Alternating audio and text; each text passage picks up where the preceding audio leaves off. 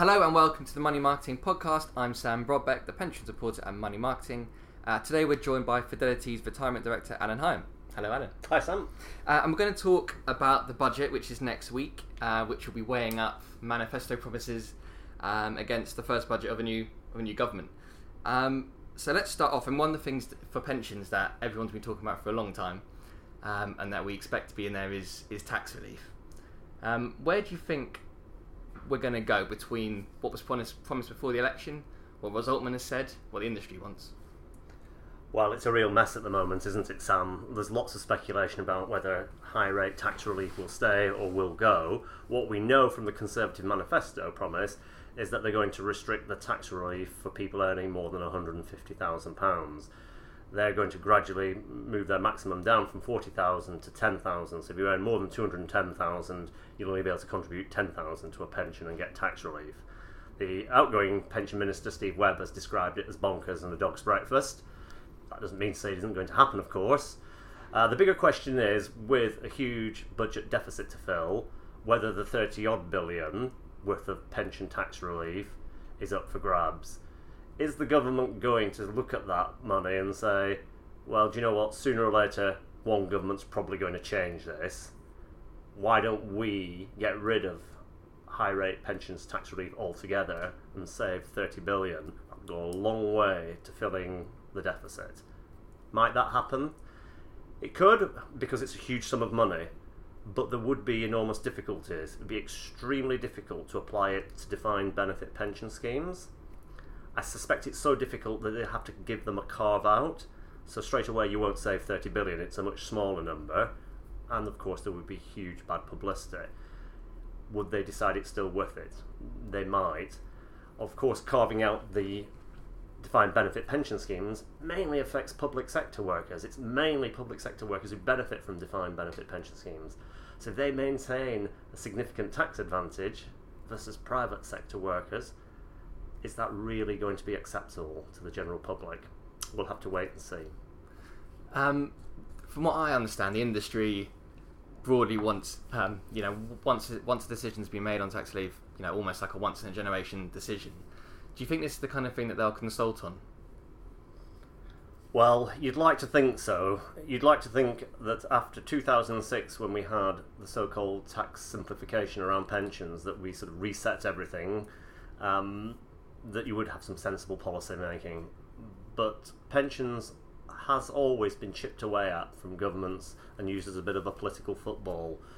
I think the reason for that is because the general public aren't that aware of pensions. They don't understand the detail, and in a way it's a very easy area to stealthily tax and take money out without seeming to affect the headline rates of tax, which of course the Conservatives have promised not to do. They've promised not to touch the headline rates of tax, but they've got to find the money from somewhere. So I do worry that they could, without any consultation, decide to seize a big number and effectively tax pensions. What's your preferred method of tax?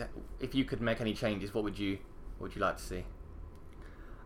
I've been on record a number of times as saying that we've had so much change, so much regulatory change, that actually we'd all benefit from a bit of a pause.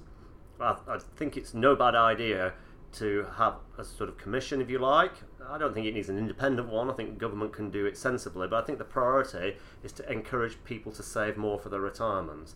The next 10 years or so of retirees, we've got largely covered. But what comes behind that doesn't look at all pretty, Sam, and if people don't save more, we're going to have a whole host of retirees on far less income than today's pensioners are, and that won't be good. So I think we have to think imaginatively about the tax system, how to use it to encourage more saving, not how to use it to fund a hole in the budget. Another obviously sort of pressing issue is the pension freedoms and people's access to them. The Treasury's already said it's going to consult on barriers to people accessing those freedoms. Do you think we could see some immediate changes in the budget? We might. The government's made lots of changes in recent times that weren't expected. They are, however, asking the regulator to look into this area, and it may be, as Ros Altman has said publicly, we want to get some facts and figures first. Whether they feel they've got enough information and whether they feel that is giving them sufficient reason to intervene, I don't know. What I do know is that when they consulted on the freedom and choice, they asked the question, should access be made mandatory? Or could pension schemes be given the choice? And I think, if I recall correctly, the vast majority of people, when responding to the consultation, favoured making it mandatory, because otherwise you'd have what's happening now, which is many pension schemes not allowing it. However, many people also lobbied to have the ability not to offer it if it didn't make sense for them to do so. And the government went down that route, but they were very clear. They said they didn't expect giving an exemption to lead to wholesale problems.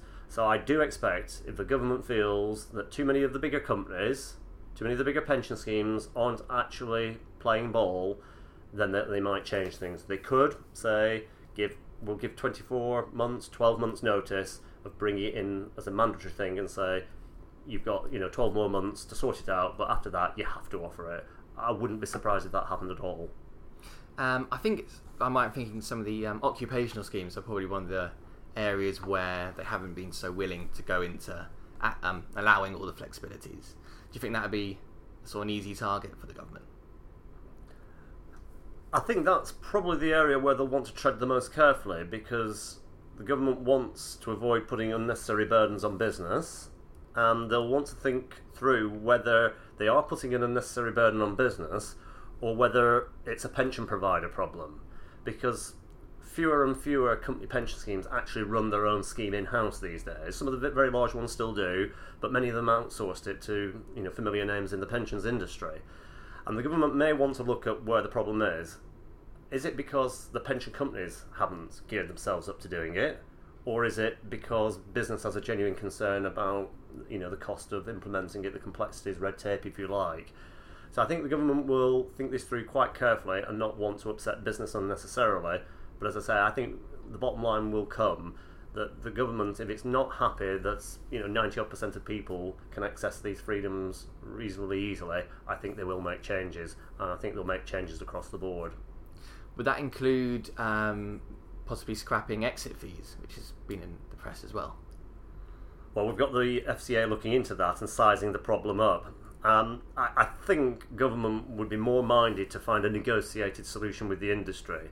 The industry has got a lot of costs of running these old policies on legacy systems, and if the industry can save money by moving people from old systems onto new products, and they can do that en masse without individual consent, then the cost savings may fund the exit charges being reduced or even waived. So I think the crucial thing there is whether the industry and the government, through the regulators, can negotiate a package whereby the vast majority of people can be safely moved onto new style contracts with new style lower charges without the industry suffering huge losses and without the customer suffering huge losses. The secondary annuity market is obviously a focal point for this government. Osborne's very keen on it. Do you think we'll see confirmation that it's all going ahead, or do you think, there have been a lot of concerns within the industry, do you think it'd be something that could be shelved? Well, I've been on record as saying I expect the policy to be quietly shelved. The ABI have, of course, recently written an open letter to the government, certainly asking them to put a hold on it for a year or two whilst all the difficult issues are worked through. I think most of the issues are insurmountable, and I think if we did have a secondary annuity market in place and we had hundreds of thousands, perhaps millions of pensioners wanting to get quotes on selling their annuities, it could overwhelm doctors who'd be asked to provide medical information. I don't see that is a sensible thing to do when many people are struggling to see a GP, and GP practices are already struggling with the current demand. So I think the government will have to listen to the ABI, because in effect they represent the body of companies who would do the buying of these secondary annuities. And if the people who want to do the buying don't want to do it for the next year or two, is it really in the government's interest to build up the expectations of the public, the electorate who do the selling, only to find that no market actually emerges? I don't think the government would want to pick a battle with the industry on this one. Any other tips for things you might be expecting to see in the budget? I think there's a reasonable chance that the government might look at national insurance on pension contributions. There's up to 15 billion a year of national insurance contributions that are lost, if you like, by not treating an employer contribution to a pension scheme as though it was just part of your normal pay packet. If you get a company car, the cash value of that, there's national insurance contributions paid on it. Any other sort of benefit in kind has national insurance charged to it, just like your salary does.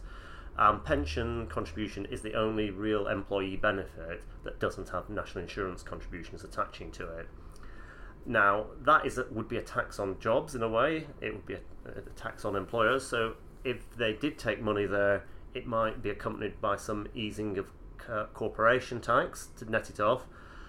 I think there's a chance that something might happen in this area, and I think it might be particularly presented as closing down the salary sacrifice loophole that exists. I don't think it's a loophole, but I think that's how it will be presented. In truth, I suspect the savings from just stopping salary sacrifice will be a fraction of the 15 billion of wiping national insurance tax relief on pension contributions. And it would be a bit of a sledgehammer to crack a nut if you only wanted to solve salary sacrifice. But I think they will be attracted to the quite sizable number there. And I think it'd be a lot less sensitive than applying the end of pensions tax relief, because it'll be seen as a tax on business, and business will get something back in corporation tax relief. Great, we'll have to see if that comes true. That's all we've got time for. Thank you again to Alan from Fidelity, and we'll speak to you soon. Thanks.